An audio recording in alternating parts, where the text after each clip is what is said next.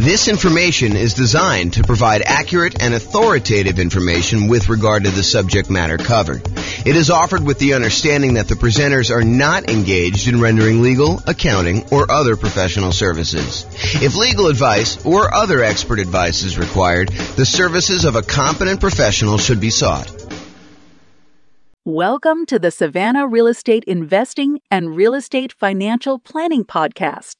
Learn all about investing in real estate in Savannah, Georgia, with a combination of real estate financial planning and modeling with numbers specific to Savannah, plus syndicated, more generalized recordings of live and pre-recorded real estate investing classes, not all of them specific to Savannah. Be sure to stay tuned after the podcast for a message from our sponsors. All right, so real estate investing shocks. I'm James Orr. So how this class came about. So I had a client, real estate brokerage client.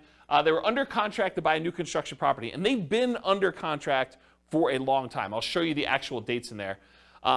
Some new construction, and this was an example of that, had an exceptionally long period where you're waiting for the property to be built. So in this particular case, they went under contract, and the builder said, your property is going to be worked on and finished in whatever it was, 6 months from now or something like that. So they were too far out for them to reasonably pay a fee to lock their interest rates. Because when you lock interest rates more than a certain number of 60 days or something in advance, you're a lender, right? So 60 days in advance, then it's much more expensive to pay for that lock. And there's usually a premium on that interest rate. It's not like you get that best rate. If you lock it within 60 days, you get the best rate. If you lock it more than 60 days, there's usually a cost to it, or sometimes there's a cost to it, and usually the rate's a little bit worse. And so they were like, hey, it's 6 months out, rates are really low. Let's see if they'll go down. I mean, there's always that chance that they'll possibly go down because they've been going down for so long. But they did not lock their rate. So what happened was, they got within 60 days of closing. The builder calls on and says, hey, look, we're about 60 days out. You should probably lock your financing at that point. They call up their lender to lock the rate, and they were shocked. They called me almost in distress, hey, we may not be able to buy this property because it's way, way worse than it was. And so that's what we're going to look at. So this is historical interest rates and where they went under contract. So this is going all the way back to probably 1970 or so. You can see rates were at 7.5. They kind of went up in the early 80s to whatever this was, 18.5 or so. Kind of came down all through the 2000s, all through this. And then by the time they got and went under contract, they were not at all-time lows. That was probably 2021 or whatever it is according to this chart. It kind of went up from there, went down a little bit, but it had gone up the tiniest bit. And so when they went under contract, they were at this little mini peak. And so there was almost a thought of, well, maybe rates will go down, right? I'm not going to lock right now. They've been a lot lower within the last couple of years. Maybe they're going to go down. But if you look back historically, this was ridiculously low. And part of what this class is going to go over is this idea of understanding history and understanding probability of what are the chances this is going to happen to me and what could happen to me. And so if you look back over this, you can see that there's a chance that they could have been really, really ugly, right? The chance of it going back up to 17, 18%, pretty low. But, it's been in this 5 range for a long time. I mean, definitely above 5 for quite a while. So for them to think that it was going to go low, maybe, but could also have gone a lot higher. And that's what happened. So this is when they went under contract at this little point right here. This is when they were closing. And so you can see the rates had gone up quite a bit beforehand, and the rates were much, much higher. On the next slide, I'll show you what the actual numbers were and the actual dates. But you could just see visually how this happened, right? And how this was a shock to people. And there's a couple people in this room that experienced this real time where they had something like this happen. They were about to buy a property. You were living in the property, at least one of you guys were living in the property with an option to buy it. And thought, okay, yeah, I'm just going to live here until my year is up because I'm nomading. And then once my year is up, I'll go qualify for a loan. Everything's going to look amazing. My numbers are perfect. If my interest rates stay anywhere near where they are, my numbers are going to be awesome. I'm going to be able to buy this property. It's going to cash flow like crazy. This is going to be perfect. And I love the house. And then this happens. And interest rates go up and you're like, oh, I can't do it, right? I'm really, really close, but it just didn't happen. So that's the hard part. Okay. So here's what happened. the rate changed. It went from about 3.55% on February 3rd, 2022, which is when they went under contract, to 5.78%. So from 3.55 to 5.78% by June 16th, 2022. That was an increase of 2.23 percentage points. So it went from 3.55 and it increased by 2.23 percentage points, or a 62.8% higher interest rate. That's crazy. And that's the shock. So their payment went from, and this is just principal and interest, their payment went from $1,929 per month to about $2,500 per month, an increase of payments of 29.6%. So their payments went up almost a third. If you thought you were going to have close to a break-even cash flow nomading this property after a year or two, but now you're going to be negative $571 per month, that's shocking, right? You were going to go buy a property. You were going to be break-even. You thought, hey, look, if I'm able to get into this thing 5% down and I'm break-even on this thing in a year, that's amazing. And now all of a sudden you do it and you're like, oh, now I'm negative $571 a month, negative almost $6,000, $7,000 a year. That's pretty insane. And that was the problem. So that's why this class exists, is I wanted to, while this was shocking, I wanted to put some perspective on all of the things that can come up that are shocking about investing in real estate. Because this isn't the only thing that can be shocking to people. But then also to point out that this shouldn't have been out of nowhere surprise. Yeah, interest rates went up and that was kind of a surprise and stuff. But to understand that interest rates were at all-time lows and that it wasn't unreasonable for them to have gone up. And it wasn't unreasonable for a lot of these other things to happen.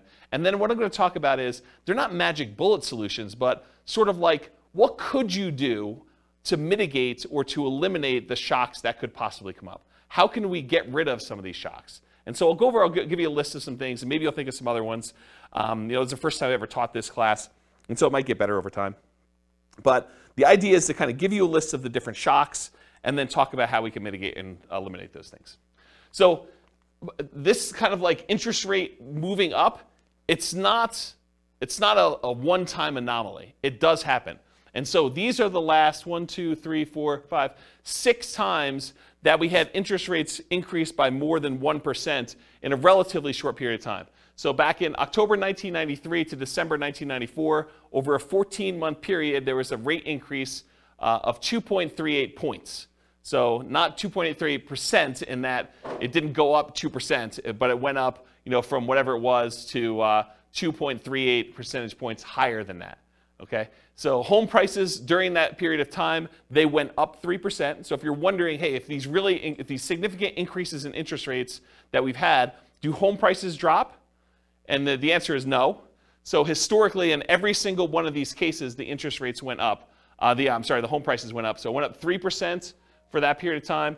The number of home sales did go down by 11%. So we sold fewer houses during that period as interest rates were rising. We sold fewer of them, but prices were up during that period.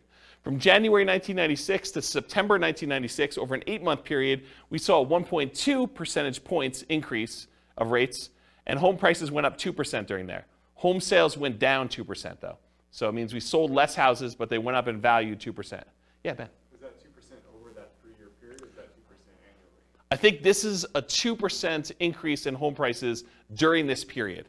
That's what I think it is. I didn't actually go compile the data. I got this, I think, from Freddie Mac's website. Here's the address. You may want to go read their kind of the analysis, how they put it together. But my understanding is that it was 2% over that period of time. Yeah. And this wasn't a 3-year period. It was only 8 months. So January 96 through September 96, it only took 8 months for this to happen. And then it was 2% over that period of time. I thought it was 93 and 96. I was just looking at the start date column. Yeah, so this is start to end, start to end, start to end. So this is the period of time that this rate change happened and what happened to home prices and sales during that period. Got it. I was just looking, I wasn't looking at both columns. Yeah. Does that answer the question then, probably? Because I think that's, unless they annualize this, right? Which I think that it's just during that period. But it's possible they could have annualized it for all I know. It didn't say annualized. Okay, so in October 1998 to May of 2000, that's a 19-month period, interest rates increased 1.81 percentage points, and then home prices went up 13% over that period of time, and home sales went down 2%. June of 2003 to June 2004, 12-month period, 1.06 rate increase, and 13% increase in home prices, 2% actually increase in home sales during that period. And then June 2005 to July 2006, a 13-month period, 1.18 percentage point increase in the interest rate. Home prices went up by 7%. Home sales went down by 14%. And then November 2012 to December 2013, that was a 13-month period, 1.11 percentage point increase. Home prices went up 11%, and home sales went down 2%. Yeah, go ahead. What's our current one? I don't know because I don't know if it's stopped. So I think that they're waiting for that, but it's a lot because, I mean, even this one. It's like huge compared to Yeah, so our latest one was an increase of 2.23 percentage points, and it was over this period of time at least, right? So February to June. So that's pretty crazy, but it may not be done, and we need to stabilize. I'm not sure how they determine where it stops either, because it's sort of arbitrary, to a certain degree. So on average, it was a 13-month period for the interest rate to adjust. The average rate adjustment was 1.46%. Home prices went up on average 8% during those periods, and we saw a decline in home sales by 11%. So, which, if you look at this, right, it's not a shock. I mean, it shouldn't be a shock that this happens, right? It was a shock to them because we weren't thinking about it, and you weren't thinking about it. You went under contract. You're like, oh, maybe they'll go down. Interest rates have been up a little bit from where they were in the bottom. Maybe we'll get lucky and the rates will go down. And we've got, we're far out from this 60-day period, so we'll just wait and see. But then this shows you that we shouldn't really be that concerned. Do you have a question, Austin? I saw you looking. No, I was just speculating. This is a guess. I wouldn't think it would be done currently because there's a potential still another hike coming. So until that, we know if that's going to change anything or not. I wouldn't think that this go around this year would be finalized yet. I wouldn't say finalized. I was just thinking like our current number is bigger than any number on that list. Yeah. And so probably in a year, if it keeps going up, it will be worse. Yeah. That's all I was getting. Maybe it's peak to valley too, right? Yeah. Maybe it's like they look at what the lowest was and the peak and they sort of determine where it was. It's hard to say. It's really hard to say.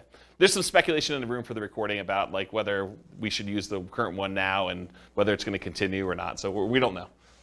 All right, any questions on this? So the idea though is that this is not like out of nowhere. You should not have known that this could possibly happen. It's happened before, 6 times at least, and maybe not to quite the extreme, but it's not that far off from what we've seen.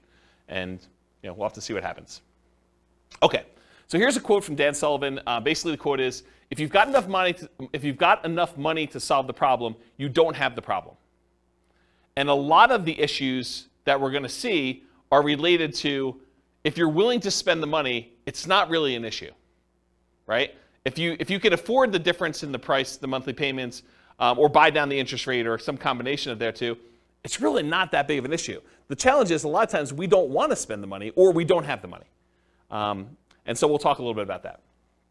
Okay, so this is sort of a weird philosophy I have, and I've never heard someone explain it quite like I'm about to explain it to you. But I heard some slight variations on this. So if you have a variation, I'd be interested to hear about it. But here's this concept for me. If I'm walking down the street and I look down and I notice my shoe is untied, it is not a big deal for me, right? Like, my shoe is untied. Shoes with shoelaces get untied. It's not that big of a deal. So I expect my shoe to become untied because that's what happens. I don't complain to people. I'm not like, hey, guys, did you see this? My shoe, it's untied. It's a real problem. Like, this never happens. Like, it's just crazy. Can you believe this happened to me? I was walking down the street and my shoe got untied. You don't complain to your fellow investors that your shoe is untied. You don't let it remain untied, frozen in fear, unwilling to do what is required to fix it. It's not like, hey, what do I do? Like, my shoe is untied. There's nothing I can do about this. What should I do? This is crazy. It's never happened before. And you don't swear off wearing shoes forever because they've become untied. It's not like, oh, last time I'm ever wearing shoes, this is a big deal. I'm just not wearing shoes anymore. I'm going to go get Velcro. Or I'm going to not wear shoes with shoestrings or something like that. I just bend down, I tie my shoe, and I go on with my life because shoes become untied. And when I use this analogy, it's like you want to get yourself to the point where all the things that we know that can happen with real estate is like your shoe becoming untied. You got to expect it. Interest rates go up. Prices go up and down. Rents go up and down, vacancies happen, roofs go bad, air conditioners go bad, tenants wreck properties, properties values go crazy and they go up and you do really, really well. You sell properties, you make huge profits. I mean, all these things happen, both good and bad in real estate, and they should not be a shock to you. So the same thing happens with real estate investing. These shocks will happen. You should expect them to happen. You don't need to complain to everyone. You know that these things have happened. You should not be frozen in fear when they happen. You should do what is required to resolve the issue, and you should not swear off investing in real estate because they happen. So it's this philosophy of you got to get to the point where mentally it's like your shoe got untied. You got to trivialize it such that, okay, tenant's not paying rent. I got to do something about that. I call up the attorney, we do the eviction, or whatever it is that you do, you just deal with it. It's like your shoe gets untied. It's not a big deal. You got to just work through it. Interest rates go up. All right, I didn't quite get the rate I wanted, or you're under contract, you're more than 60 days out in new construction, you're like, oh, interest rates went down. That's good. It's like, your shoe's automatically getting tied for you in some ways, right? It's like good things happen to you. Does this make sense? Have you heard a version of this philosophy before where it's sort of like presented like this? Okay. All right. If anyone does, I'd be interested to hear about it. So non-shocks. So these are often shocks because you did not know to, and sometimes, expect them. Either you did not expect them or you didn't know to expect them. But you probably should come to expect them. A lot of things we're going to talk about tonight, they're going to seem like, yeah, that makes sense, but I don't always think about it when I'm doing the thing, and so I forget about it, and then when it's a shock to me because it happens, right? So this is thinking about things probabilistically, not this will always happen or this will never happen, but there's a chance, a small chance that this could be really ugly. There's a large chance that this is going to be fine, and there's a medium-ish, smallish chance that something could happen and it makes it, inconvenient where I have to bend over and tie my shoe, okay? So what are the chances you'll need to deal with this, and what do you do if it does happen? And here are some examples of the shocks that we're going to cover. All the contingencies you have in your contract, they're there for a reason. Things that you can terminate a contract on, that's why you can terminate, because sometimes you discover things while you're under contract that you were not as you expected. They're shocks to you. So we'll talk a lot about those. All the maintenance you have on properties, all the repairs you have on properties, and capital expenses that come up with properties. Guys, roofs go bad. You should budget to have to spend $5, $10, $15, $20, $50,000 on a roof. Whatever it's going to cost you to replace a roof, you got to know it's coming. Got to know ACs go bad. You got to know furnaces go bad. You got to know that flooring wears out. Kitchens get outdated or wrecked or destroyed by tenants sometimes. Bathrooms get destroyed. It's part of the thing. Your shoe becomes untied. Roofs go bad, right? So you can't complain when you have a roof go bad. You just have to budget, plan, and spend the money to replace the roof. That's part of what you need to plan for. All the property ownership issues. People slip and fall. You get sued. Neighbors complain. They do irrational things. They'll come over your house without you knowing, without you expecting them. All that crazy stuff. So all the property ownership issues, all the property management issues. At some point, someone's going to claim that you treated them unfairly. Even if you do treat them fairly, they're going to feel slighted in some way.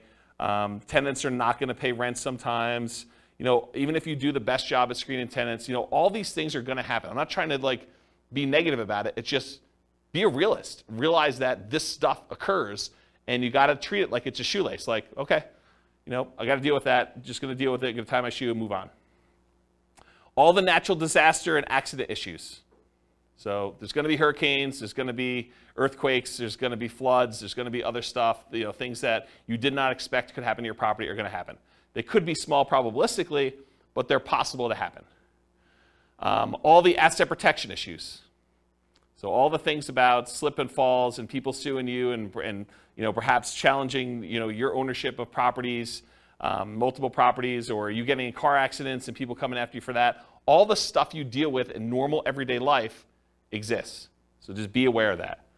So including all the different things we're discussing in tonight's class.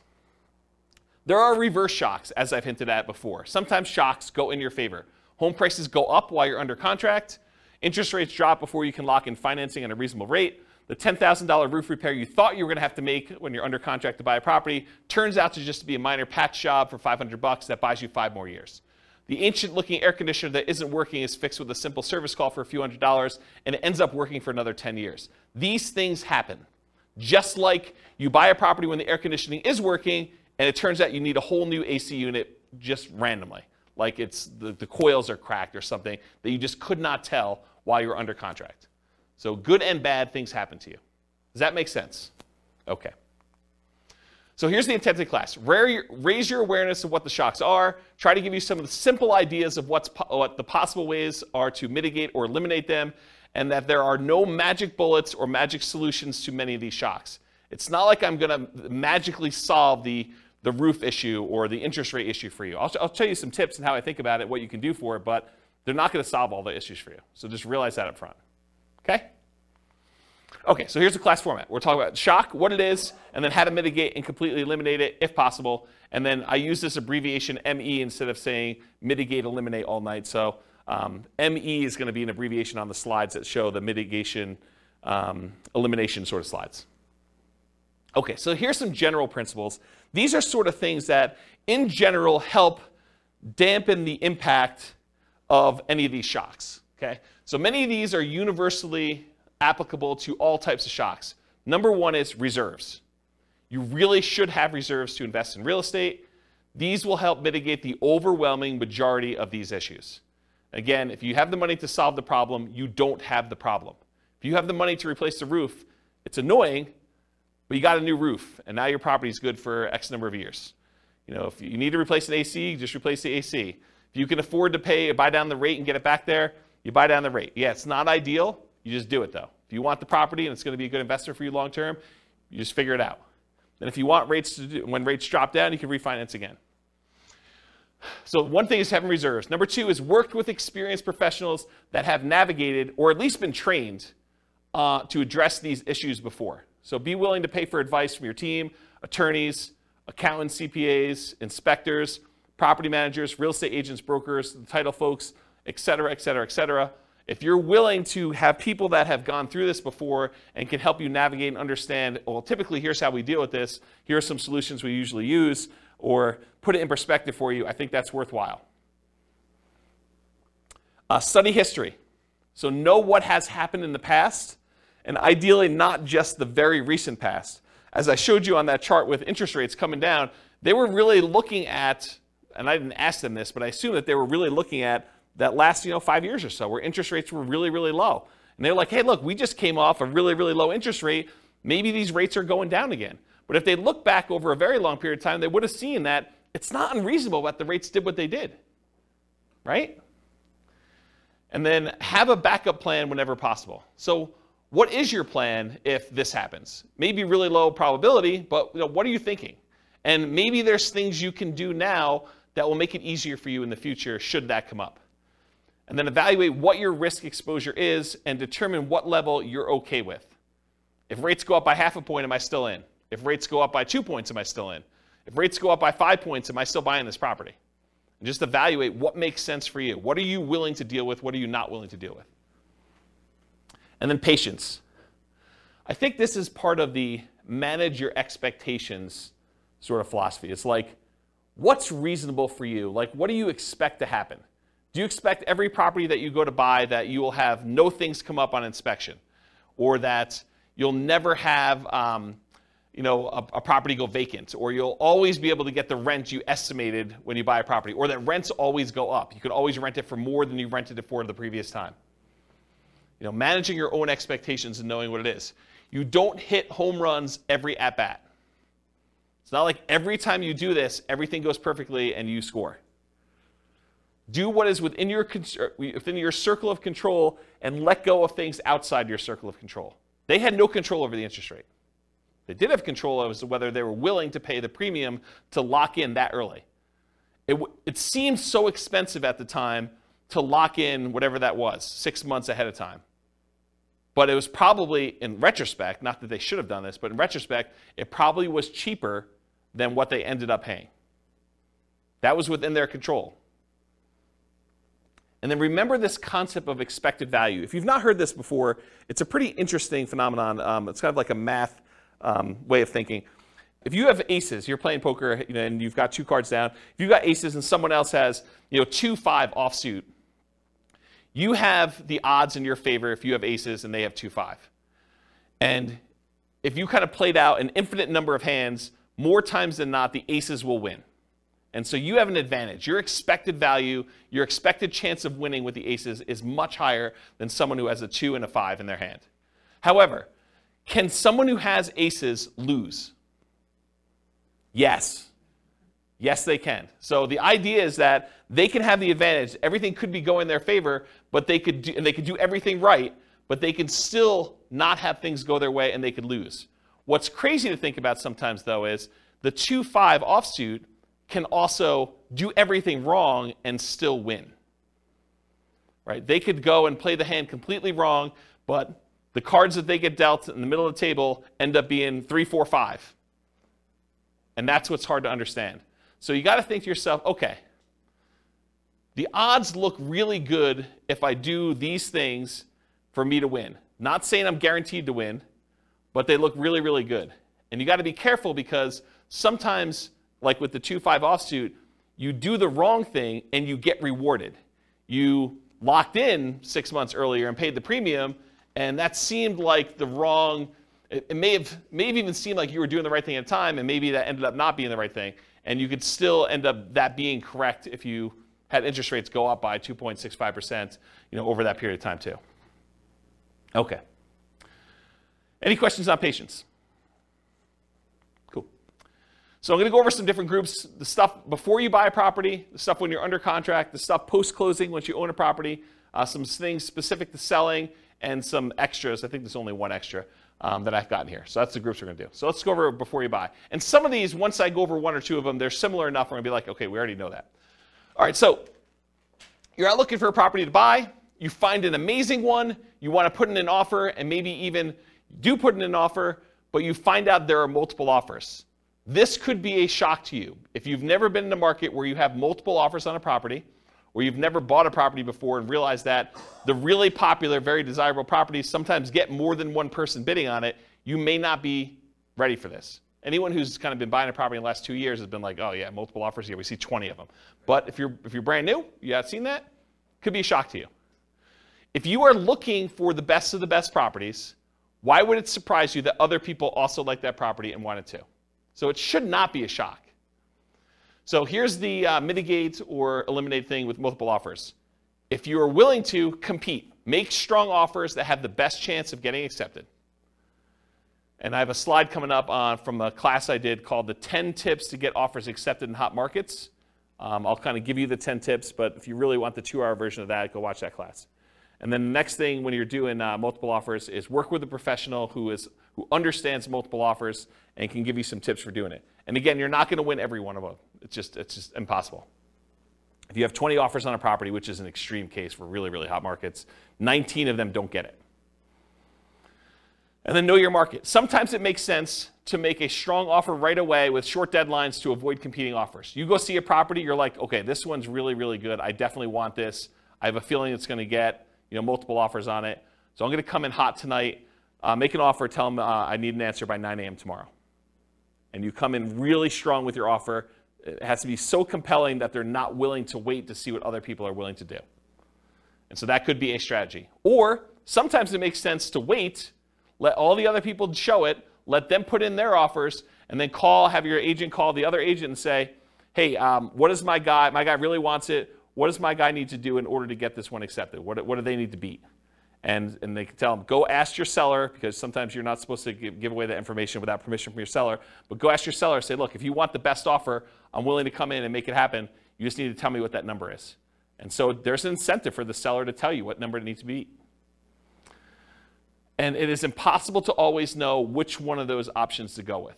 You can't know whether you should come in early or you can't know if you should wait, because there's maybe some agents or some sellers that are like, if it's a reasonable offer, I just want it, I want to get it done with.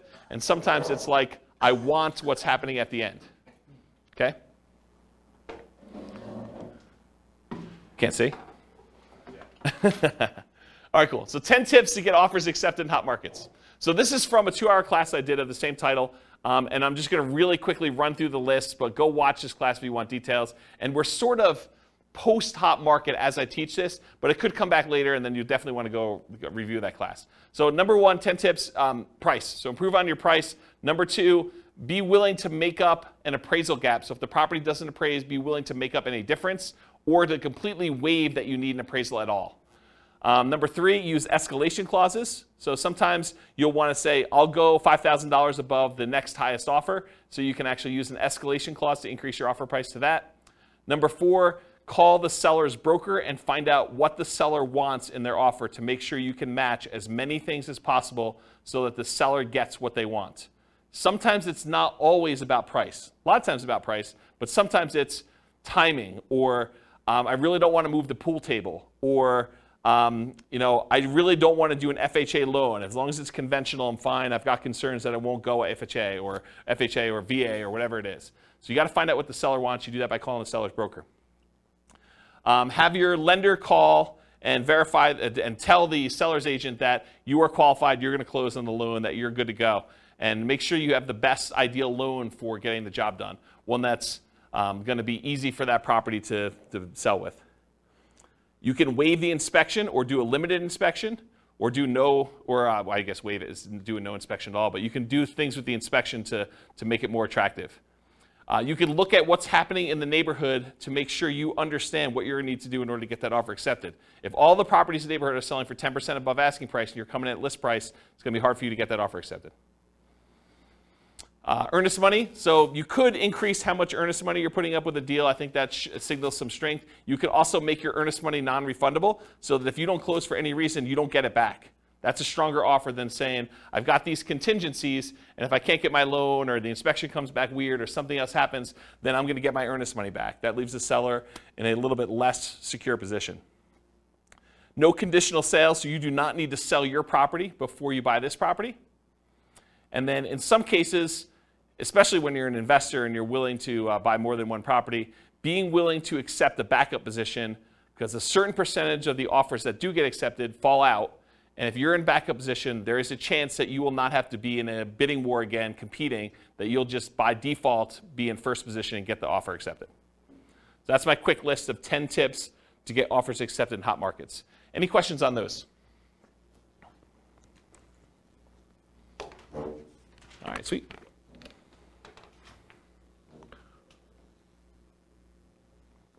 All right, cash offers. So you're making offers, where you're getting loans to purchase the property, but you keep getting beat out by cash offers. For some people, this is a shock. They're like, hey, look, I'm offering $10,000, $20,000, $30,000 over asking price, or maybe you're just asking full price.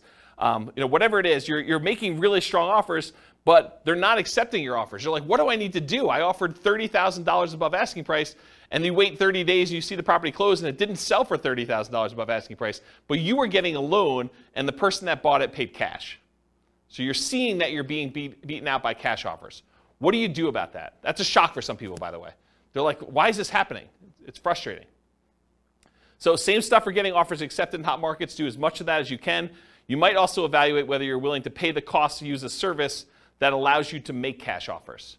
There are services you could pay a fee to where you can then come in and they buy it cash and then you actually refinance out of it for some form. They'll vary a little bit depending on how they're structured, but that's the basic idea. Are you willing to pay the premium to make it a cash offer? Then maybe you don't need to go $30,000 over. Maybe you just need to pay 2 points or 3 points on a cash offer deal. Okay? Any questions on this?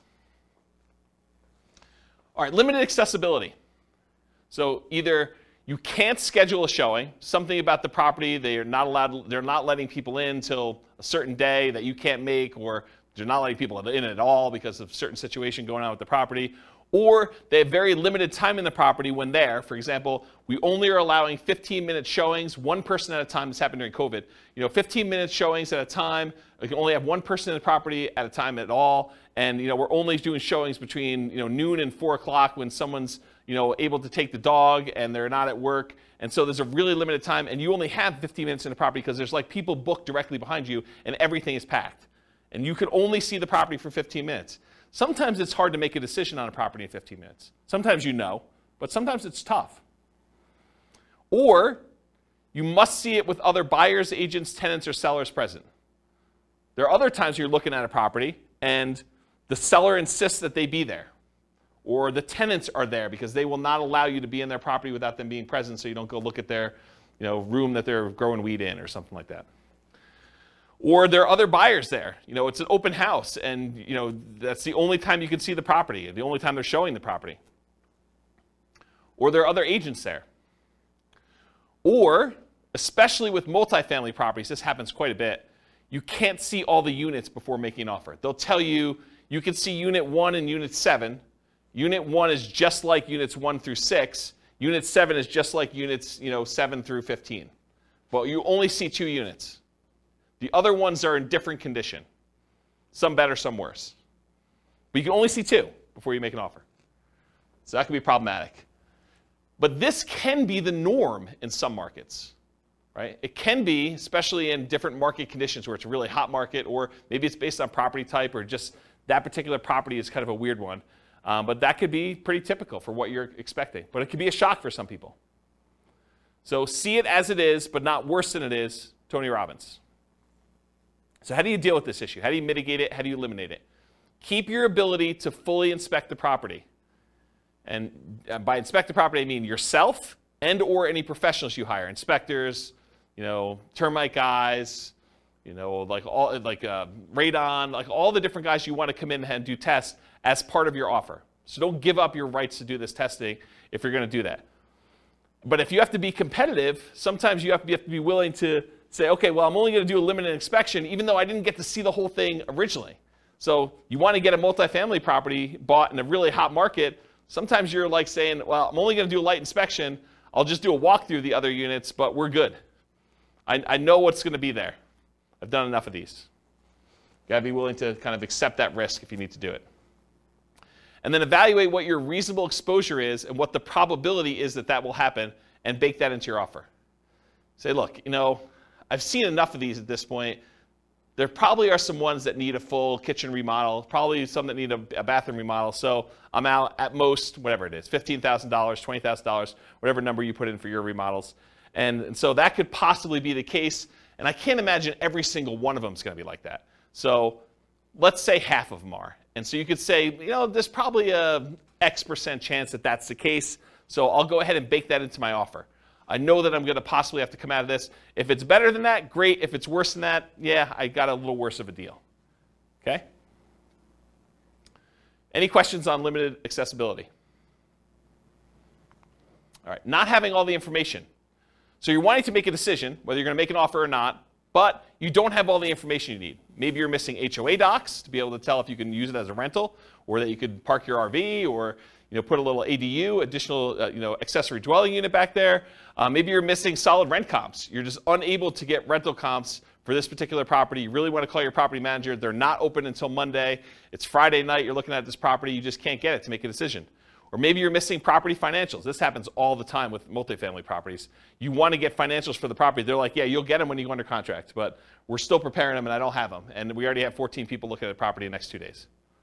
Got to make a decision. You're missing info on the condition of parts of the property you're unable to see. Snow is on the roof, tenants in one or more of the units. It's a hoarder house. You can't see past all the boxes and garbage. There's times when you will not have the information you need in order to make a decision. So how do you deal with, how do you mitigate or eliminate this lack of information? It's rare that you'll have all the information you need up front, especially with multifamily properties.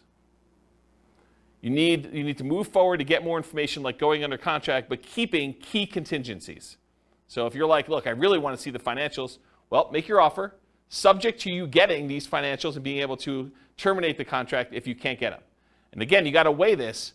If you ask for so many contingencies, it may make your offer weak and you may not get it to begin with. So you got to balance this act of, hey, look, I'm making an offer.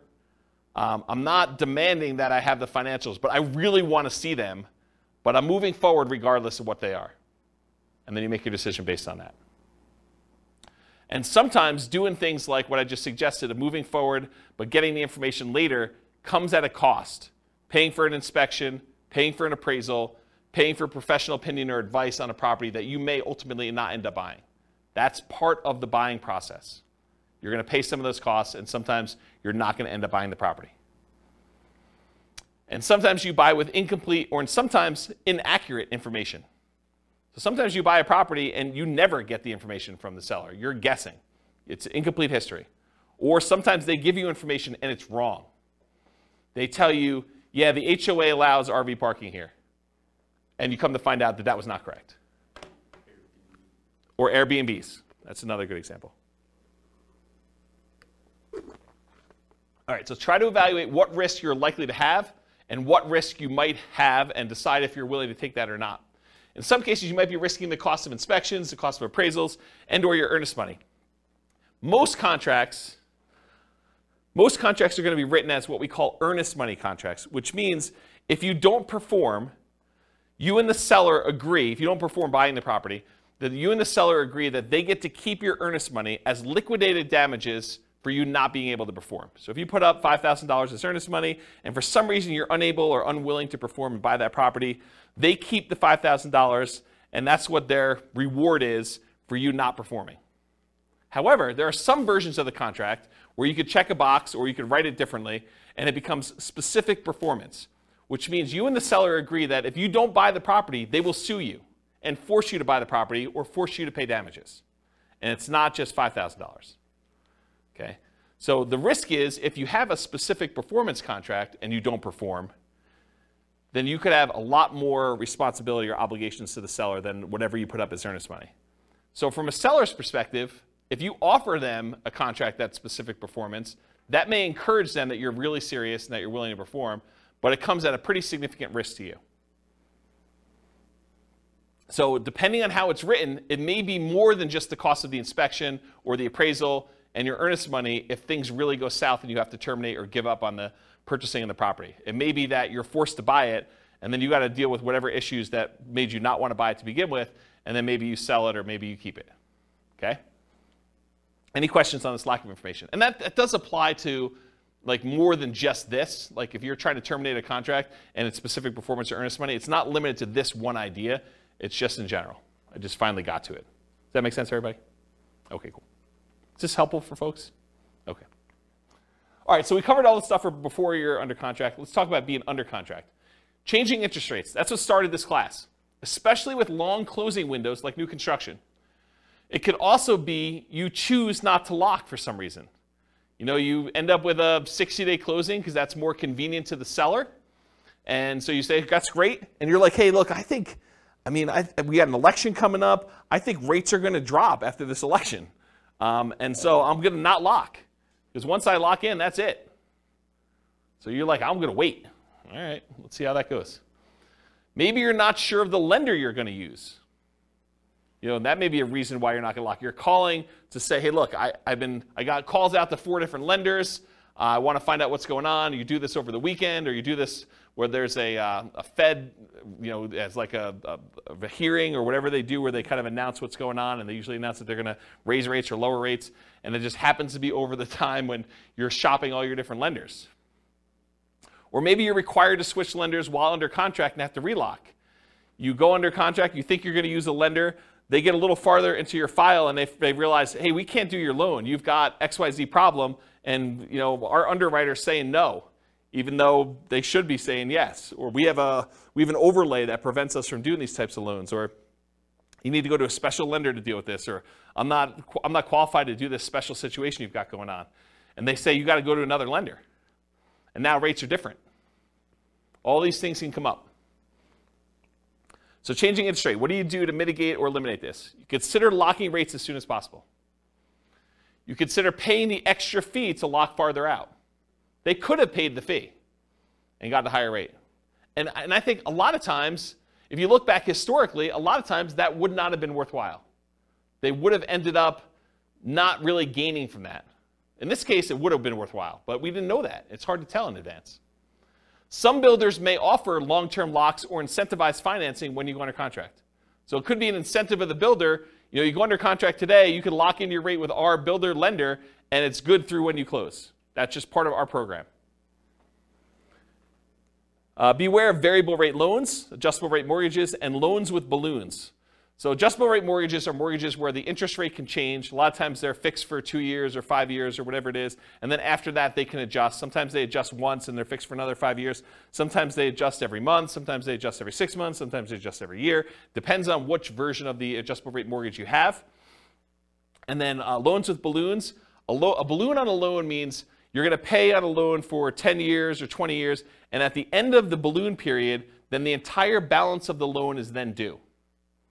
So you might be paying as if it's a 30-year loan, but it has a 10-year balloon, so the payments look like you're going to pay off the loan in 30 years, but by the time you get to year 10, they're like, okay, you now owe $300,000 of this $400,000 loan. We want the full $300,000 in full on year 10. And then you got to either refinance or pay the $300,000 and get out of there. And not every lender will automatically refinance your loan. Sometimes you may have to change loans. Sometimes the interest rates change significantly between that 10-year point and the other 10-year point. So it could be a real problem for you to get out of there at that point. So anytime you take on a variable rate loan or a loan with a balloon, this opts you in to additional potential shocks in the future. If you get a 30-year fixed rate loan or a 15-year fixed rate loan where the entire loan is paid off, it's amortized over that period, 15 years or 30 years or 20 years or 40 years, whatever it is for you. Most common is 30. But if you get a fully amortizing loan, you opt out of this additional risk. You have the option to refinance if you want to, but you are not obligated to have that additional interest rate risk then. Because it's going to be paid off by the time that period is over for you, whether that's 30 years or 15 years. Does that make sense? Okay. Ideally, when you go under contract with these, keep the financing contingency in. So don't negotiate away your ability to cancel the contract based on your financing. But a lot of times in order to get offers accepted in really hot markets, we were saying, we'll waive that. I'm definitely getting this property and I'm buying it. And something I don't have in my written down here, but it just occurred to me, sometimes with new construction, we will pay a whole bunch of money that is non-refundable upfront in upgrades that if we cancel for any reason, including the interest rates change or financing changes, we're out that money. So sometimes you'll go and you'll be like, okay, here's the base house, but I want AC. I want you to put in a backyard fence. I want you to upgrade the flooring from the normal, really crappy vinyl to something a little bit nicer because I'm going to be living there for a while first. And I want you to put in a refrigerator and everything else. So we'll be like, okay, great. We're totally willing to do that. It'll cost you this amount of money, and we'd like an extra $10,000 in non-refundable earnest money for us to be willing to do those upgrades for you. If you do not close on the property, you don't get that money back. That's pretty common. Okay? So realize if you cancel now because interest rates went up, then you're out that additional money. So it could be a lot more than just regular earnest money. So getting back to this point, ideally keep your financing contingency in your contract so that if this does happen, then you're minimizing how much you spent up to that point to be able to get out of it if you decide you do not want to move forward. Another point here, if you could not lock now, and now if you could not lock and now you can't make the numbers work, you may need to terminate. So if for some reason you were unable or unwilling to lock, and now later on the rates don't work for you, you may need to terminate or try to renegotiate if applicable. So you've been under contract for a while. Maybe the market's softened a lot where the builder's having some struggles getting things under contract. It's possible they may come in and say, look, we really want you to continue buying this property. What if we gave you $5,000 to buy down your rate to help out? It's not going to buy it down to what it was, but maybe it helps you a little bit. Maybe you negotiate that. Or maybe it's with a seller who's like, look, the market's very different than when you went under contract with me. I really want you to close this thing out because I'm going to buy something else. I've already got 1031 things picked out, or maybe I'm moved and I've already bought my new property, but I really need to get this thing sold. How about I knock off $5,000, or I pay $5,000 in seller concessions to help buy down your rate or something? You couldn't renegotiate if it's possible to do that. Of course, if you do cancel for some reason, you might be at the cost of any inspections you did, any appraisal money you spent at that point to get the appraisal done, any earnest money if you're outside of your ability to cancel without getting your earnest money back, and maybe some other out-of-pocket costs. Beware of specific performance contracts, as we discussed before, where you are telling them that you guarantee that you're buying the property, otherwise they could sue you to perform and force you to buy or force you to pay damages. Any questions on this? A general question not Yeah. related to this. Yep. But what's the average amount of time for a new construction to be completed in Fort Collins area?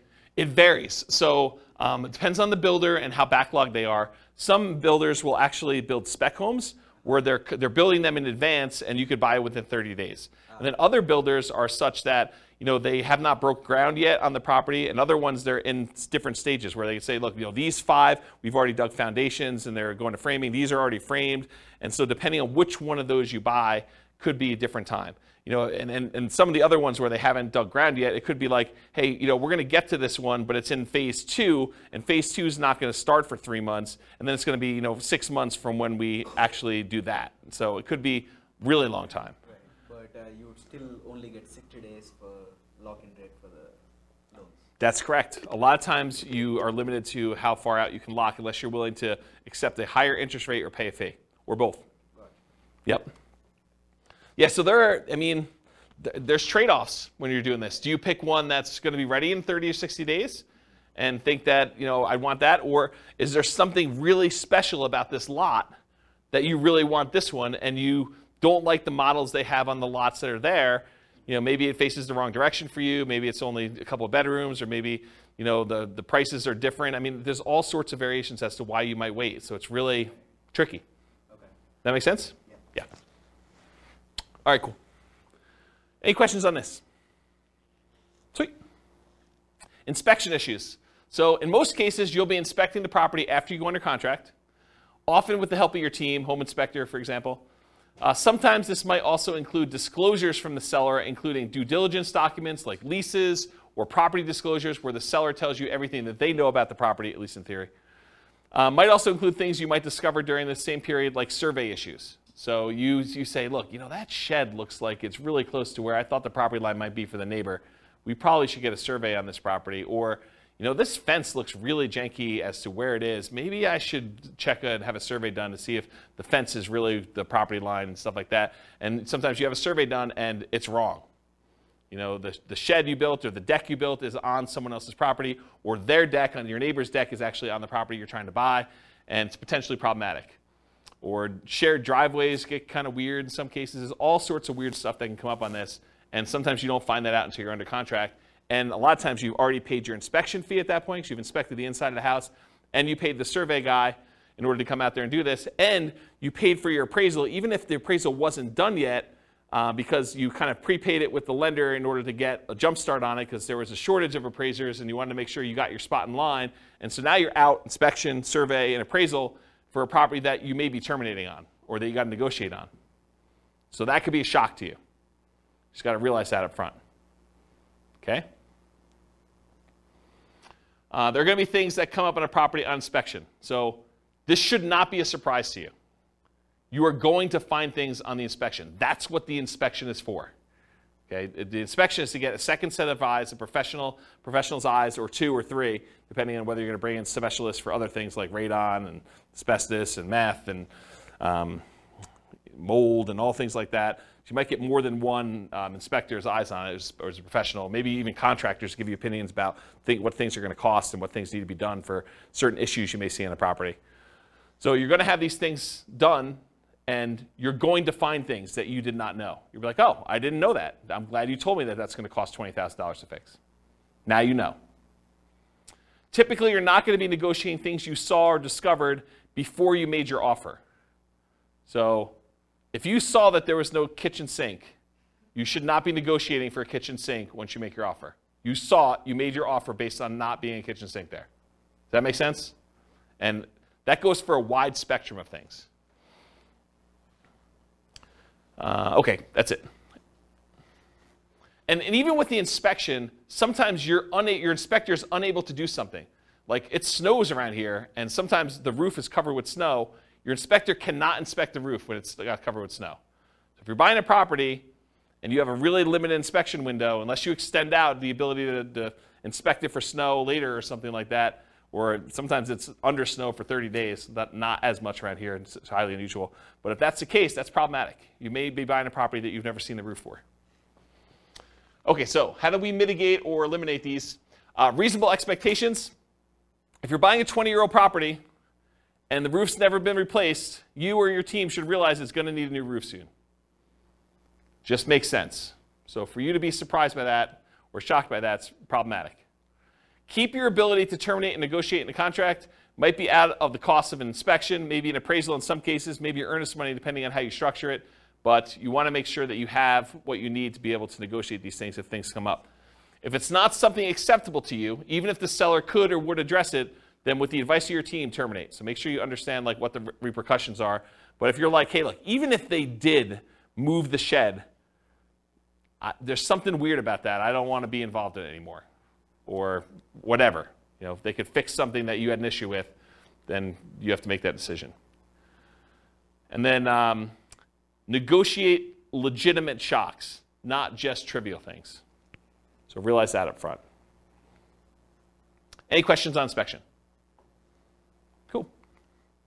Can't qualify for a loan. So you're about to buy a property, you're getting a loan. Ideally, you got pre-qualified with a lender, a quality lender, before going under contract.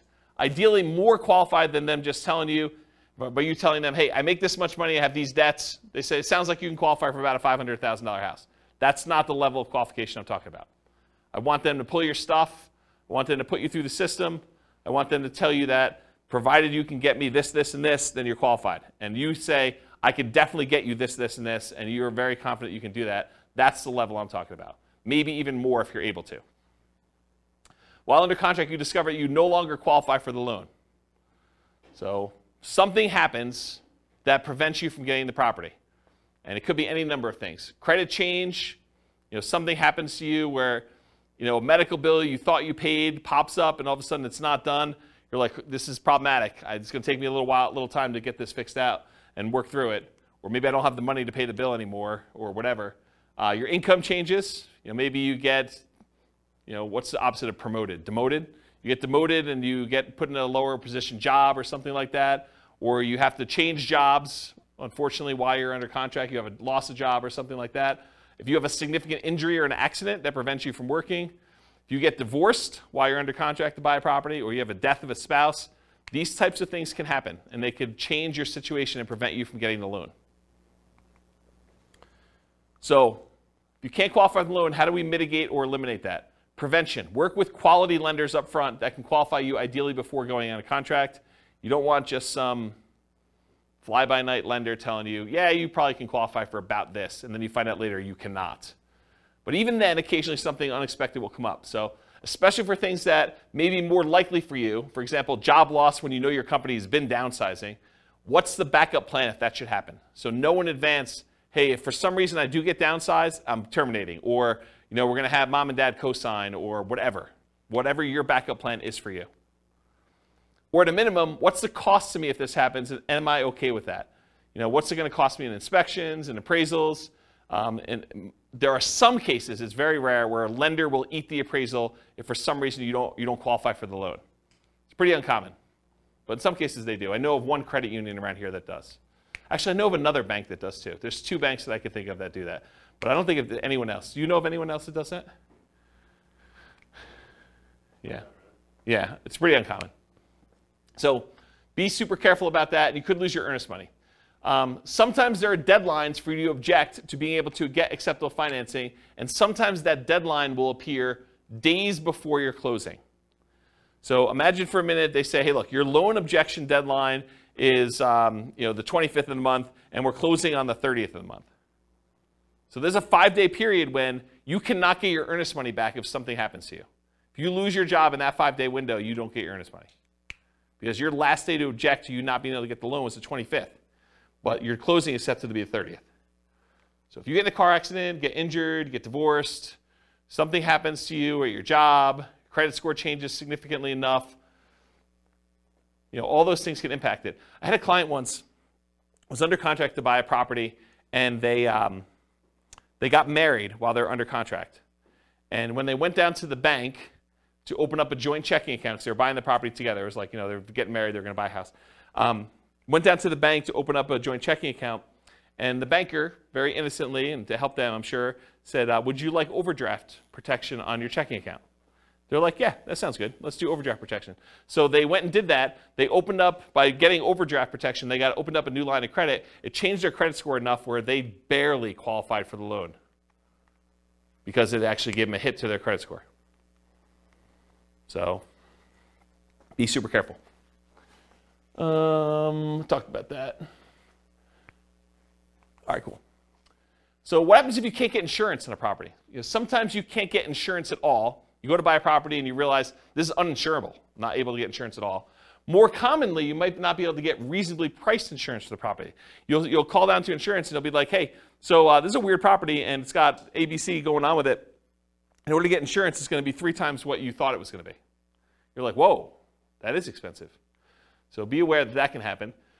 Sometimes properties are in flood zones, and you might not know they're in a flood zone. It's not like there's water on the ground in flood zones all the time, right? It's flood zones because it occasionally gets flooded. So flood insurance can be expensive.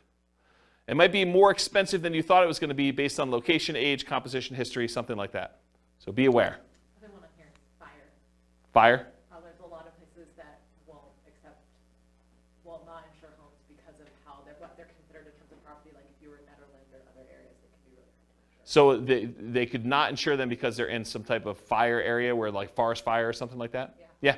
Yeah, that's kind of what I was thinking about location, but yes. Yep.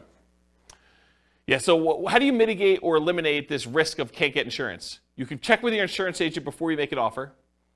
I'm not sure I would go to that extreme, but you could. I mean, that's one way to mitigate or eliminate it. Sometimes you still run into the unexpected, though. They give you a quote, think it's something, then when they finally formally submit it, something weird comes up.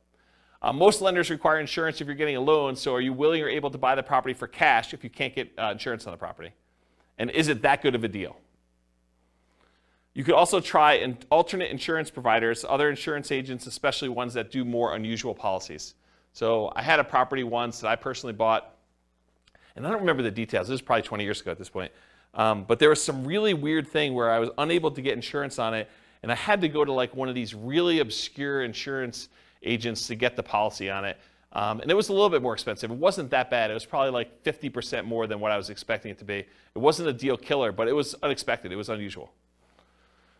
So realize you might need to go to some weird insurance company to do that. Won't appraise. You're under contract to buy a property at a certain price. You hire and you pay for an appraisal. Usually you've already had your inspection and pay for that as well at this point. You might also have committed to other expenses, like paying for a moving truck and or storage units because you're getting ready to move. Maybe you close with a buyer who is purchasing your property that you were living in, and now you're living in a hotel with friends waiting for this house to close, and you get to the end and it doesn't appraise. So the property is not appraised for what you're under contract to buy it for. What do? You could negotiate with the seller to try to come to terms with an acceptable price for both of you. And it depends on the status of the market and whether they had 19 other offers behind you as to whether or not they're willing to negotiate that. Might mean you're paying more than appraised value. So they may say, look, it was $20,000 under the purchase price is $20,000 above what it appraised for. How about we split the difference? Well, you're paying $10,000 more than it appraised for. And how does that work out mathematically, down payment-wise? You got to come up with the 5% or 10% or 20% or 25% of whatever the appraised value is, plus the difference. So if you agree that you're going to pay $10,000 above appraised value with the seller, you got to come up with 25%, if you're buying it as investment property as an example, of the appraised value plus the $10K more. Are you willing to do that? Are you able to do that? And if you can still terminate based on appraisal, you might be able to get your earnest money back. If you're like, hey, look, I don't want to buy this property because it appraised for $30,000 less than what we're under contract for, so I think I want to cancel. And so you paid for inspection, probably paid for the appraisal, but probably can get your earnest money back if your deadline is still there and you're able to do that in a contingency. Yeah? Can you also get another appraisal? In some cases, you may be able to get another appraisal. Sometimes that can really vary, right? Appraisal. It can. You could also contest the appraisal. Yeah, sometimes you could say, hey, look, you use really bad comps. These are not comparable sales. Yep, those are also good mitigate, eliminate options. Is FHA? I think FHA sticks with the property. I think if you have an FHA appraisal on a property, I'm pretty sure that sticks with the property for like 6 months or a year or something like that. Talk to your lender to get details. But certain appraisals will stick with the property, even if you go and try to hire another lender to do it. With conventional financing, I'm pretty sure they do not, as of right now, and this could change. Lending policies change all the time. Okay, title or HOA issues. So you're under contract to buy a property. You negotiated to have the right to review the title work with your attorney and the HOA documents. While you're reviewing the title work and the HOA documents, you discover something unacceptable in the title documents or HOA documents that prevent you from doing what you want to do with the property.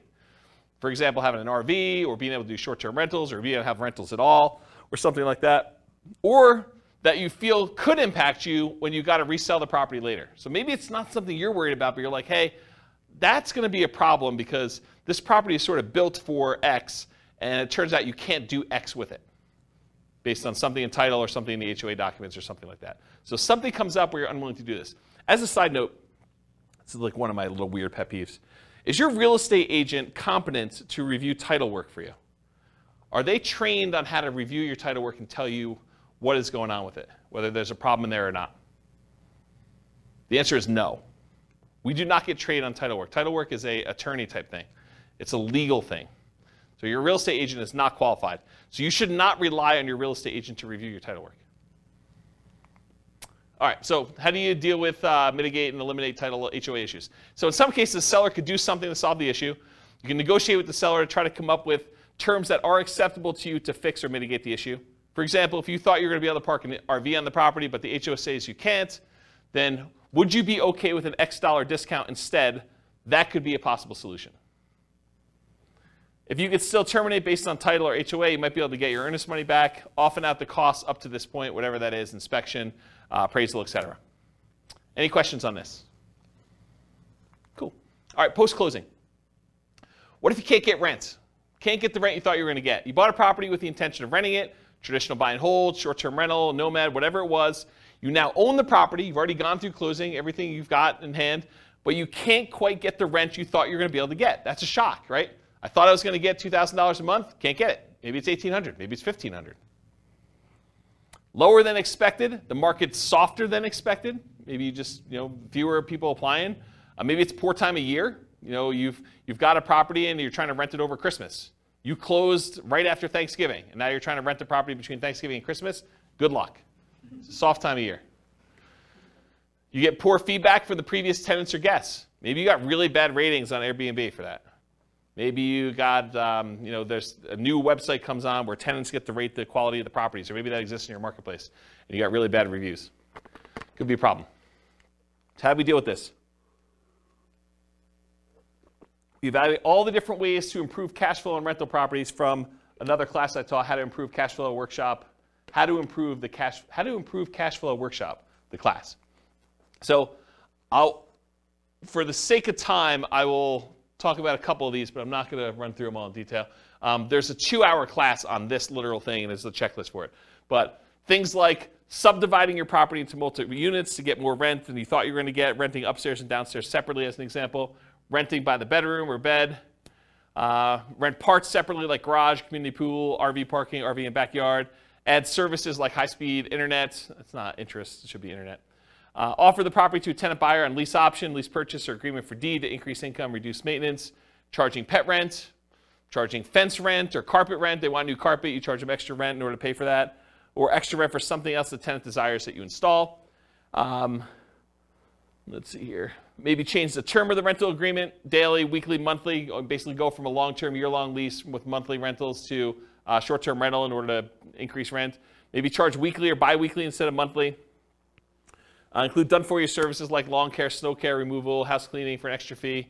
Can I convert it to a duplex, triplex, or fourplex or more? Can I rent out the property furnished to get more rent? Can I start marketing earlier and start to hire more aggressive price to test prices? So all these different things. There's a couple slides on this.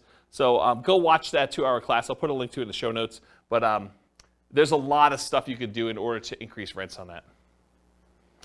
All right, next one, undisclosed issues. You find out about undisclosed issues after closing. So you buy the property, you close, you're all excited, you walk with your keys, you go pull your car into the driveway when you get there, and the neighbor comes over and is like, hey, I am so glad you bought that meth house. We were really concerned it was going to be another drug dealer coming in. I'm so glad you guys bought that. And you're like, what are you talking about? This was a meth house? Oh my gosh, I didn't know that it was a meth house. That's a real problem. So you find out about something undisclosed after your closing. The seller may or may not have actually known.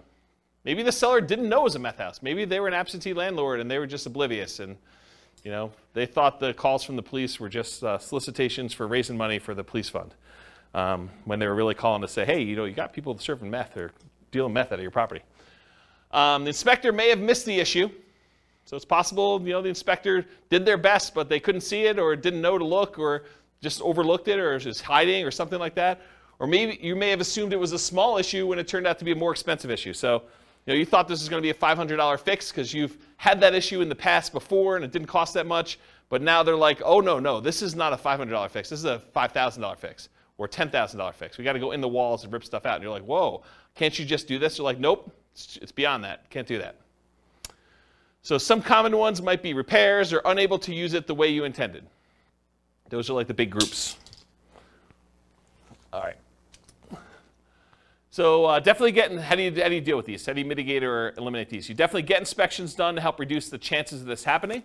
Not saying it won't happen, but it definitely reduces chances. Get bids from contractors for repairs you're unsure about, and maybe even ones you think you know how much they'll cost, because with inflation, I'm finding that prices are way up beyond what I thought they were going to be. Okay, so if you thought, hey, in the past I had this done 5 years ago, it was X number of dollars, but now it might be 2X or 3X in some cases. This reminds me of a really funny story. So I bought my first house, had a wood-burning fireplace in it, and so I'm talking to my father-in-law about buying wood, like wood for the wood-burning fireplace. And I was like, oh, it came in these logs. I got to cut it up or something like that. He's like, oh, just go buy a chainsaw. I'm like, how much does a chainsaw cost? He's like, I don't know, $13, $14. I was like, what year did you buy your chainsaw in? He's like, I don't know, 78, something like that. I'm like, it's got to be over $100 today for a chainsaw. So you just never know with inflation and stuff. All right. Get advice from your professionals about being able to use the property as you intended. Typically, the seller is not responsible for making sure that you can use the property the way you desire. You could think, hey, I'm going to do this as a short-term rental. The seller is not responsible for making sure that you can use it as a short-term rental. You are. So you got to do that research and find out, make sure that you can do it. All right, what happens if the seller or the tenant won't move out? And this could be at the time of closing, or it could be something that happens after you own the property. So you buy a property, and now the seller or the tenant won't move out. So you were supposed to get the property vacant. You do your walkthrough right before closing, and you go in the property, and there's still like at least 1 or 2 days of stuff to be moved out of the property. Like you're like, they hardly moved anything. Like, we're going to closing in an hour. Are you going to be out of here in an hour? And they're like, oh, I don't know. I might need a little extra time to do that. That's okay, right? How do you deal with that? You walk through the property before closing to make sure they're out, ideally. Evaluate if you're willing to close with them still in there. If they're not out, might be hard to negotiate and still close with the same loan on the same day. It's tricky, right? If you have a loan, all the paperwork's done on the loan, and all the money's listed out, can you just have the seller give you $2,000 to close on the property? Not without the lender knowing and approving that. It's possibly loan fraud. It's an inducement to buy the property from the seller that the lender does not know about. So you need to get permission from your lender to be able to do that. Good luck trying to do that in an hour and getting those documents approved again. So you got to figure that out. It's kind of tricky. Make sure you understand eviction laws and how they might apply to your situation beforehand. So go talk to an attorney if you think this is anywhere possible, a remote chance or something like that, or your property manager or both. And then get professional help from the attorney for evictions to make sure it's done promptly and correctly. You don't want to go like Wild West this and kind of try to make it happen. You really want to understand what you're doing. Any questions on these? Kind of shocking, right? Be able to do that? Oh. Apparently I must have missed one of the slides. So underinsured or not insured for some things. So not all things can be easily covered by insurance. But many investors, especially newer investors, may shop solely by insurance premium and not compare coverage to understand what's covered and what's not to some extent. So the thing is, you go and you call 3 different insurance agents, and they say, okay, your policy is going to be $1,400, your policy is going to be $1,200, your policy is going to be $1,100, the 3 ones you call. You're like, oh, well, I'll go with the $1,100. That sounds like the best one. Maybe not. Maybe the $1,100 one didn't cover sewer backups into your basement. Or only covers personal injuries on your property to $500. And now someone gets in an accident on your property, they slip and fall, and their medical bills are $5,000, and now you're coming out of pocket $4,500. Well, that $300 that you saved doesn't look so good now, does it? And that's the difference between some of this stuff. So you have to have you have insurance, but you opted to choose a less expensive insurance policy. It's limited coverage for an actual claim, or it's not covered at all. You gotta make sure you understand what you're buying and what you're covered for. And apparently I didn't do any things in there, so I think I covered it though. All right, what about price or rent drops? You buy a property, you typically don't see price drops or rent drops on properties you're under contract with, since the market tends not to move that quickly in a way that you can easily measure. Right? You're under contract for 30 days typically. You're not going to see a price drop or a rent drop in that particular amount of time. While you own the property, the price drops or the rents drop. So change your strategy to one that has longer term perspective. Convert a fix and flip to a long-term rental as an example. So if you bought a fix and flip and you're buying a property, and for some reason you're unable to sell it for the profit margin you wanted, maybe you decide to convert it to a long-term rental, hold it for a year or two until you have the profit margin you want, and you fix it that way. Okay. Change the use to improve the value. So you were using it one way, long-term rental, now you change it to short-term rental. Use long-term leases, still likely to have issues when the lease is up. So if you use a year-long lease and rents drop, you've got a rent fixed in for a year, but at the end of that year, if rents had gone down, they may drop and you may need to adjust it down at that point. But it'll keep you propped up for a year.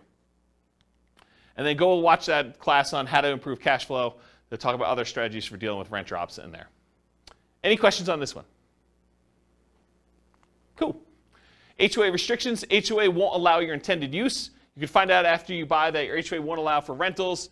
Could be that they change their policy after you own the property. So this has come up for some clients before, so it's kind of important. Let's say you bought a property and you planned on using it for a rental. And while you own the property, the HOA gets together and all the different members of the HOA vote to change the rules of the HOA so that now you can no longer do regular rentals or short-term rentals or something else. That's potentially problematic. And in some cases, they may have to grandfather you in if you were already using it that way, but maybe they don't. You should definitely know the rules around you for what that could be. So read through your HOA docs is how you mitigate or eliminate it. Read through the HOA docs carefully before buying, often done while you're under contract. It may also be done prior to making an offer, but it's often not practical. Most of the time, they're not giving you HOA docs to read before you go under contract. Most of the time, it's done afterward. You may not have access to them until you're under contract, and you may need to act quickly on in-demand properties just to get your offer accepted. Get the help from your attorney interpreting them if you're concerned. Your real estate agent is not reading all these HOA docs. So you should be reading them and getting the help of an attorney if you need help interpreting them. We're not trained on that. It's not like we get training on interpreting HOA covenants. What about loan call due? Oh, this is an interesting one. I put some slides I've never put in a presentation before here, so this will be interesting for you guys. Loan call due. So you decide you want to buy a property, like buying it subject to, or maybe even on a lease option, as you'll see here in a second, or you move it into a LLC after you buy it for asset protection reasons. You know, things like that, where you're like, you don't think it's a big deal, but now the lender's like, wait a minute, you now triggered this due on sale or due on transfer clause. What happens if the loan gets called due? Oh, that's pretty interesting. So let's take a look. How do you mitigate or eliminate this? You understand and get advice on the Garn-St. Germain Depository Institution Acts of 1982, which discusses loans being called due.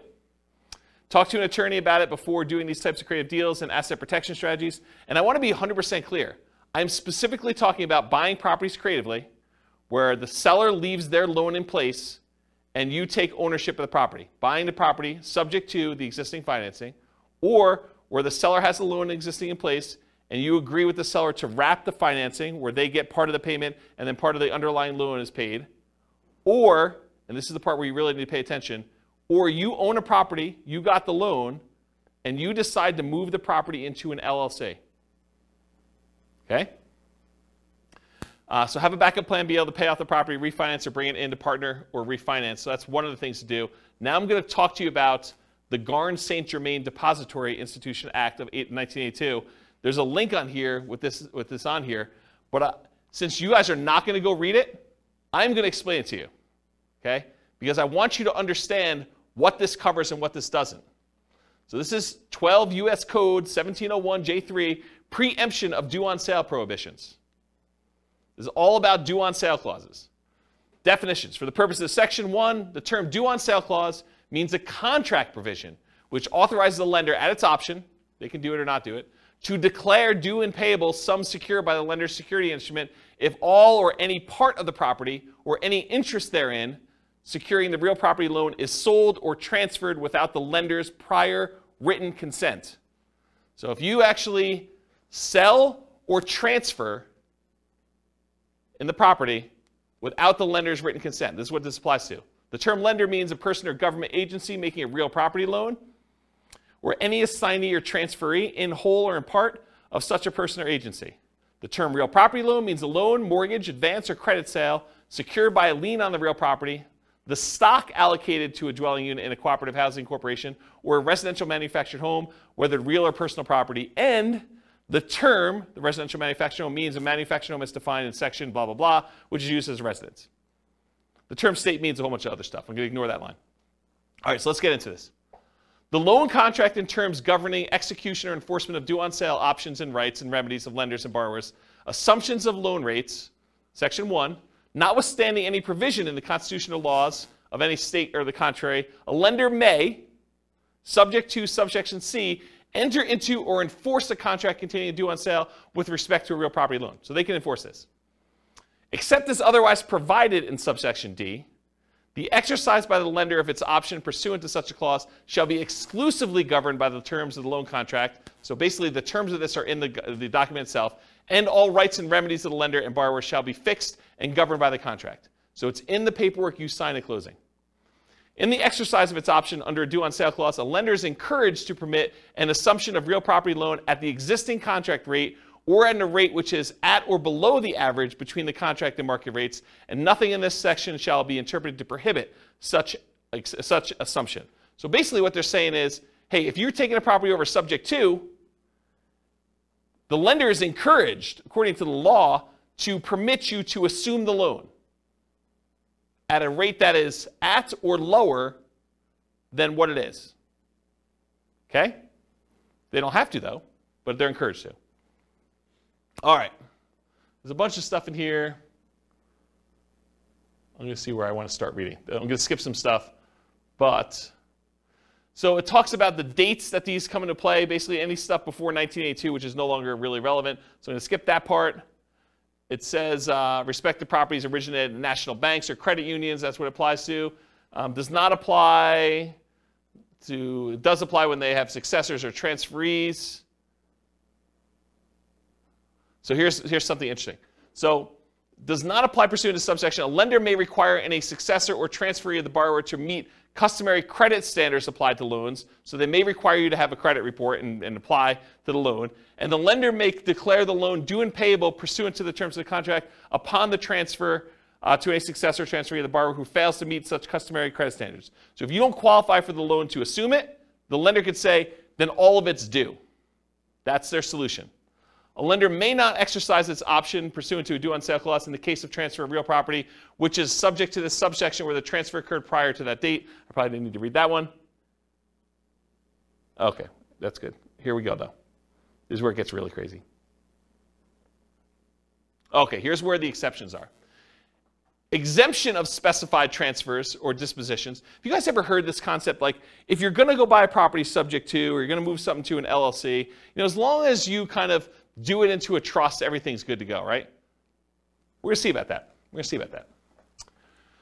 All right, so the lender may not exercise its option pursuant to the due on sale clause upon 1, the creation of a lien or other encumbrance subordinate to the lender's security instrument, which does not relate to a transfer of rights of the other occupancy of the property. So if you get another loan on the property, you get a second mortgage, does not trigger due on sale. 2, the creation of a purchase money security instrument for household appliances. You get a loan to buy household appliances, does not trigger due on sale. A transfer by device, descent, or operation of law on the death of a joint tenant or tenant by its entirety. Someone dies, they transfer ownership of the property, that's exempt. The granting of a leasehold interest of 3 years or less. If you rent the property for 3 years or less, that does not trigger the due on sale clause. However, I'm going to continue reading. Not containing an option to purchase. If you do a lease with an option, that triggers the due on sale clause. Says it right here. If you do a lease option, it triggers the due on sale clause. A transfer to a relative resulting from the death of a borrower. So you die, you want to give it to your kids, that's cool. Doesn't trigger the due on sale. Transfer where the spouse or children of the borrower become an owner of the property. That does not trigger the due on sale clause. A transfer resulting from a decree of a dissolution of marriage, legal separation agreement, or from an incidental property settlement agreement by which the spouse of the borrower becomes an owner of the property. You get divorced, one owner owns it or something related to that, doesn't trigger it. A transfer into an inter vivos trust. This is the one we were talking about, right? A transfer into an inter vivos trust in which the borrower is and remains a beneficiary, and which does not relate to a transfer of rights of occupancy in the property. So yes, if you transfer into a trust where the seller still is the beneficiary of the trust, that does not trigger the due on transfer clause. But what does? You transfer into a trust, and then that trust's beneficiary is someone other than the original seller, the original owner of the property, that does trigger it. Any other transfer disposition described in regulations prescribed by the Federal Home Loan Bank Board. Isn't that crazy? Now you've read it. Now you know. Doesn't that just dissolve all asset protection? Yes, right? So here's the thing. So the question was, does that just dissolve all asset protection? It's super interesting to think about. Because if they transfer ownership to another entity, because an LLC is another entity, that is by design what the LLC is set up for. It's not you. You are not that LLC. You're trying to set up a legal entity that is not you.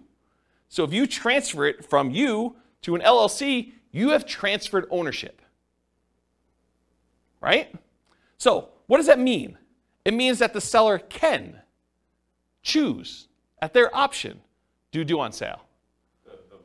The lender can, yes. It's not, they're not obligated to, and you don't see this happening very often, but I want you to understand from a shock perspective, because this is the class for it, right?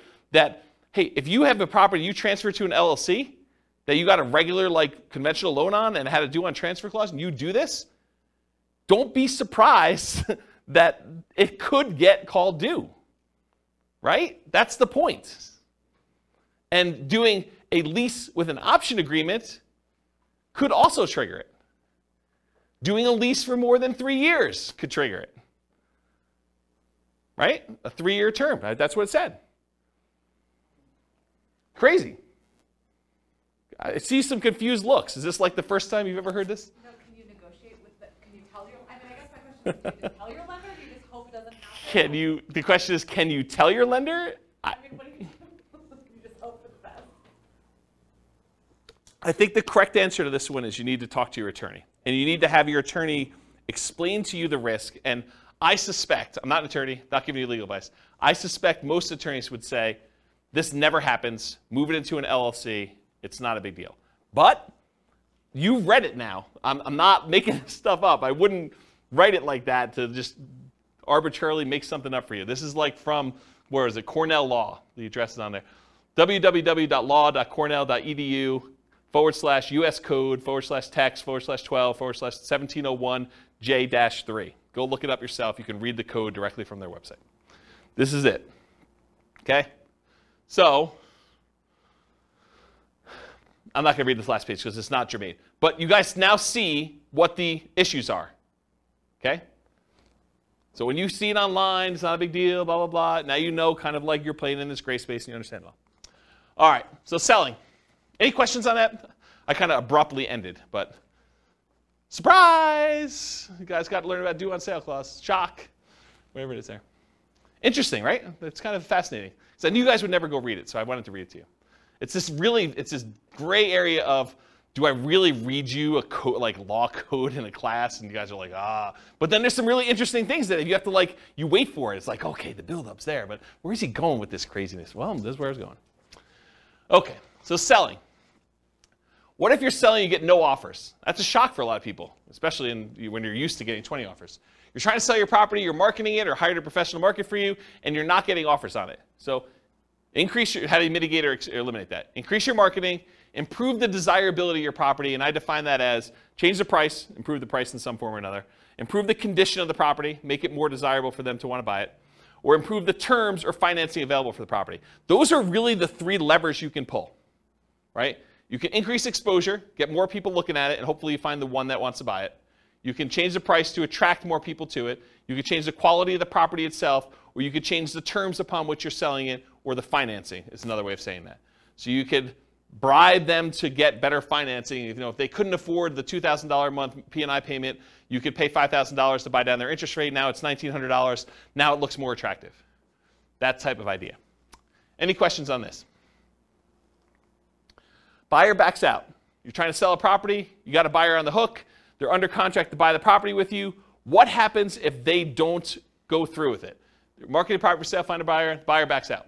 So mitigate or eliminate this. Realize that your negotiating power diminishes significantly once you go under contract, and it shifts largely to the buyer with their contingencies. Your strongest negotiating position is before you accept an offer. So try to negotiate as much as you can before that point. You lose a ton of power once the buyer goes under contract and they have all their normal contingencies in the contract. Then the power shifts to them.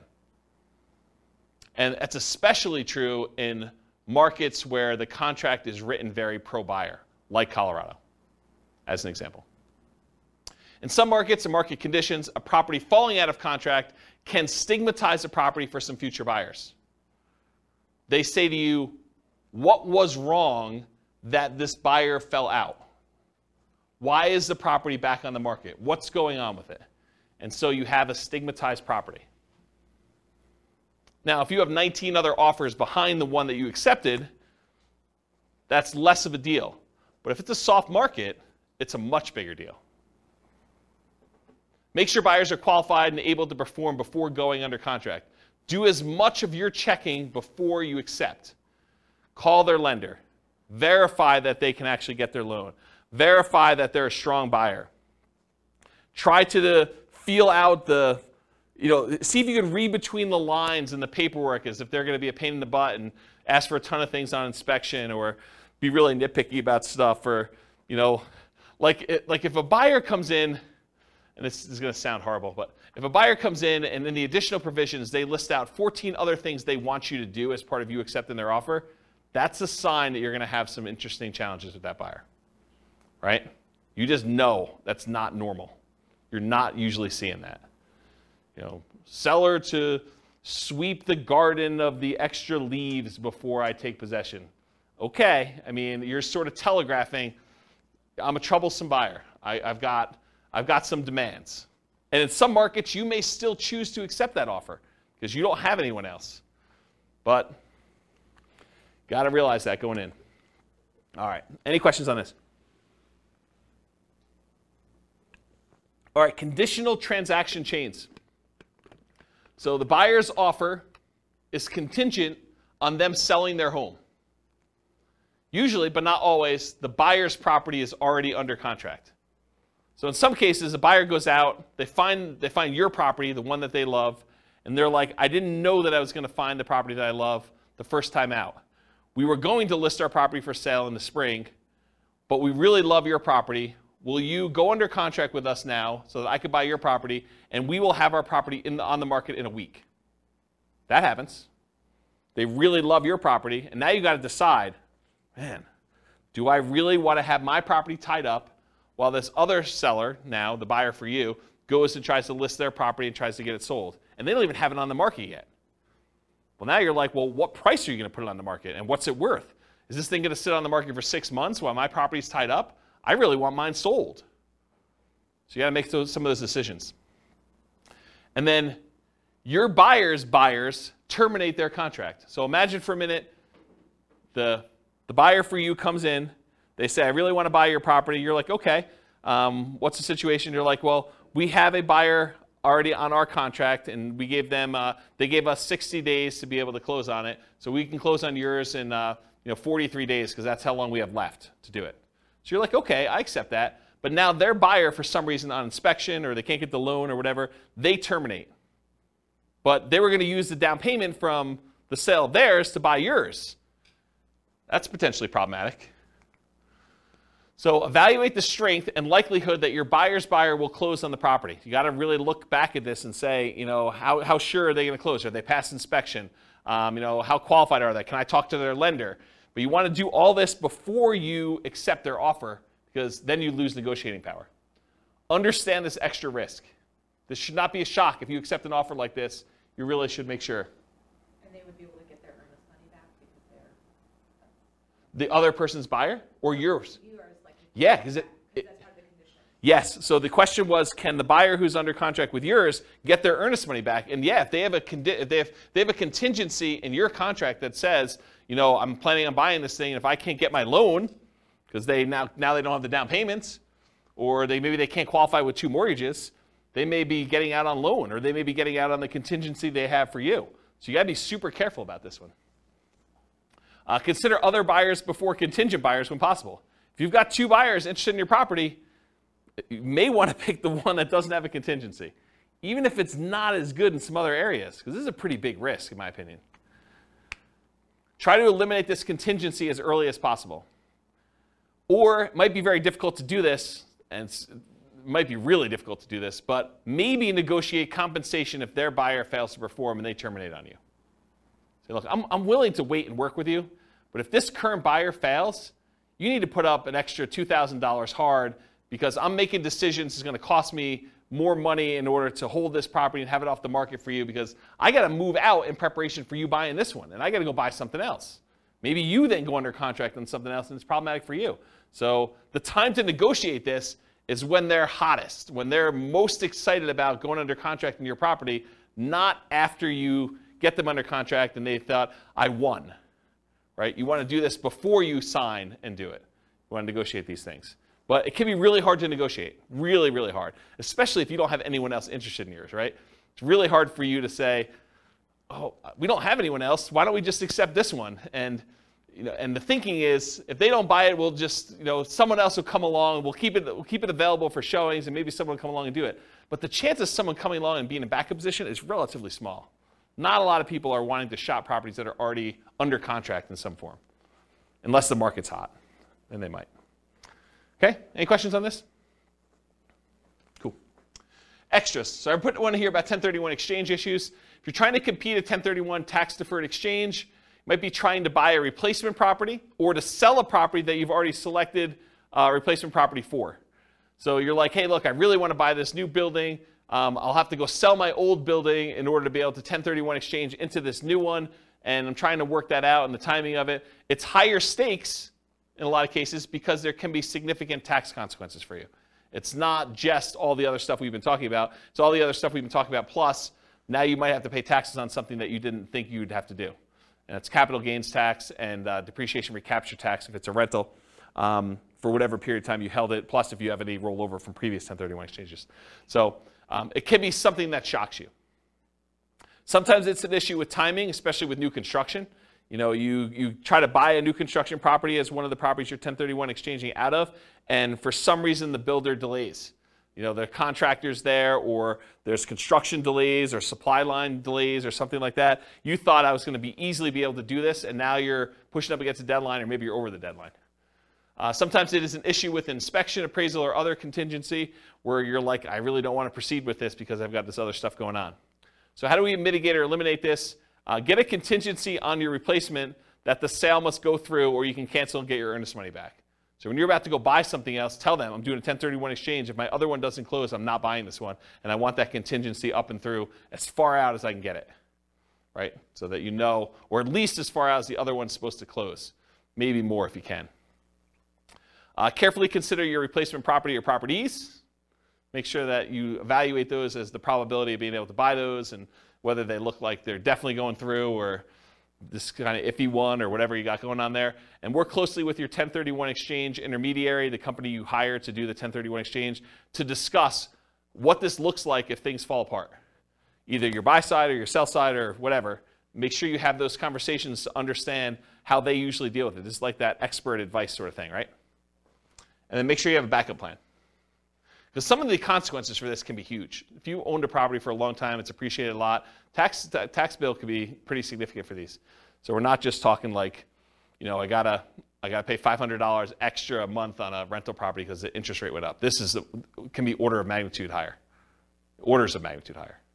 right? All right, any questions on this?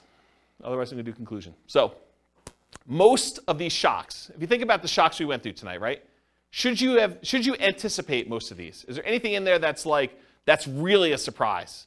No, once I told you what they were like, yeah, I mean, this makes a lot of sense. They should be anticipated. You should see them. You should understand that these are likely to happen. Now, what probability? What's the chance of them happening? Could be really small, could be very common, right? So you got to understand where we are with that. But getting professional advice and guidance and having reserves can help mitigate most, if not all, that we're likely to experience. Can you see that why having reserves can just say, okay, yeah, that's annoying, but if I want to do it, I'm still going to do it because it's just a little bit more money. And sometimes it's just money at different times, like the roof. It's not like you didn't have to do a roof. It's like a roof's coming. It's just now I had to do it at a time that was inconvenient for me. Study history to better understand what can happen. So it's helpful for you if you can look back and say, hey, interest rates have been a lot higher than where they are now. The chance of this thing going up from here is really high. And knowing that that's a real risk for you. Okay. Any questions? Was that helpful? Kind of a crazy class? Surprise. Surprise to all sorts of stuff. I really like that due on sale thing. I think that was pretty cool. No one goes and reads.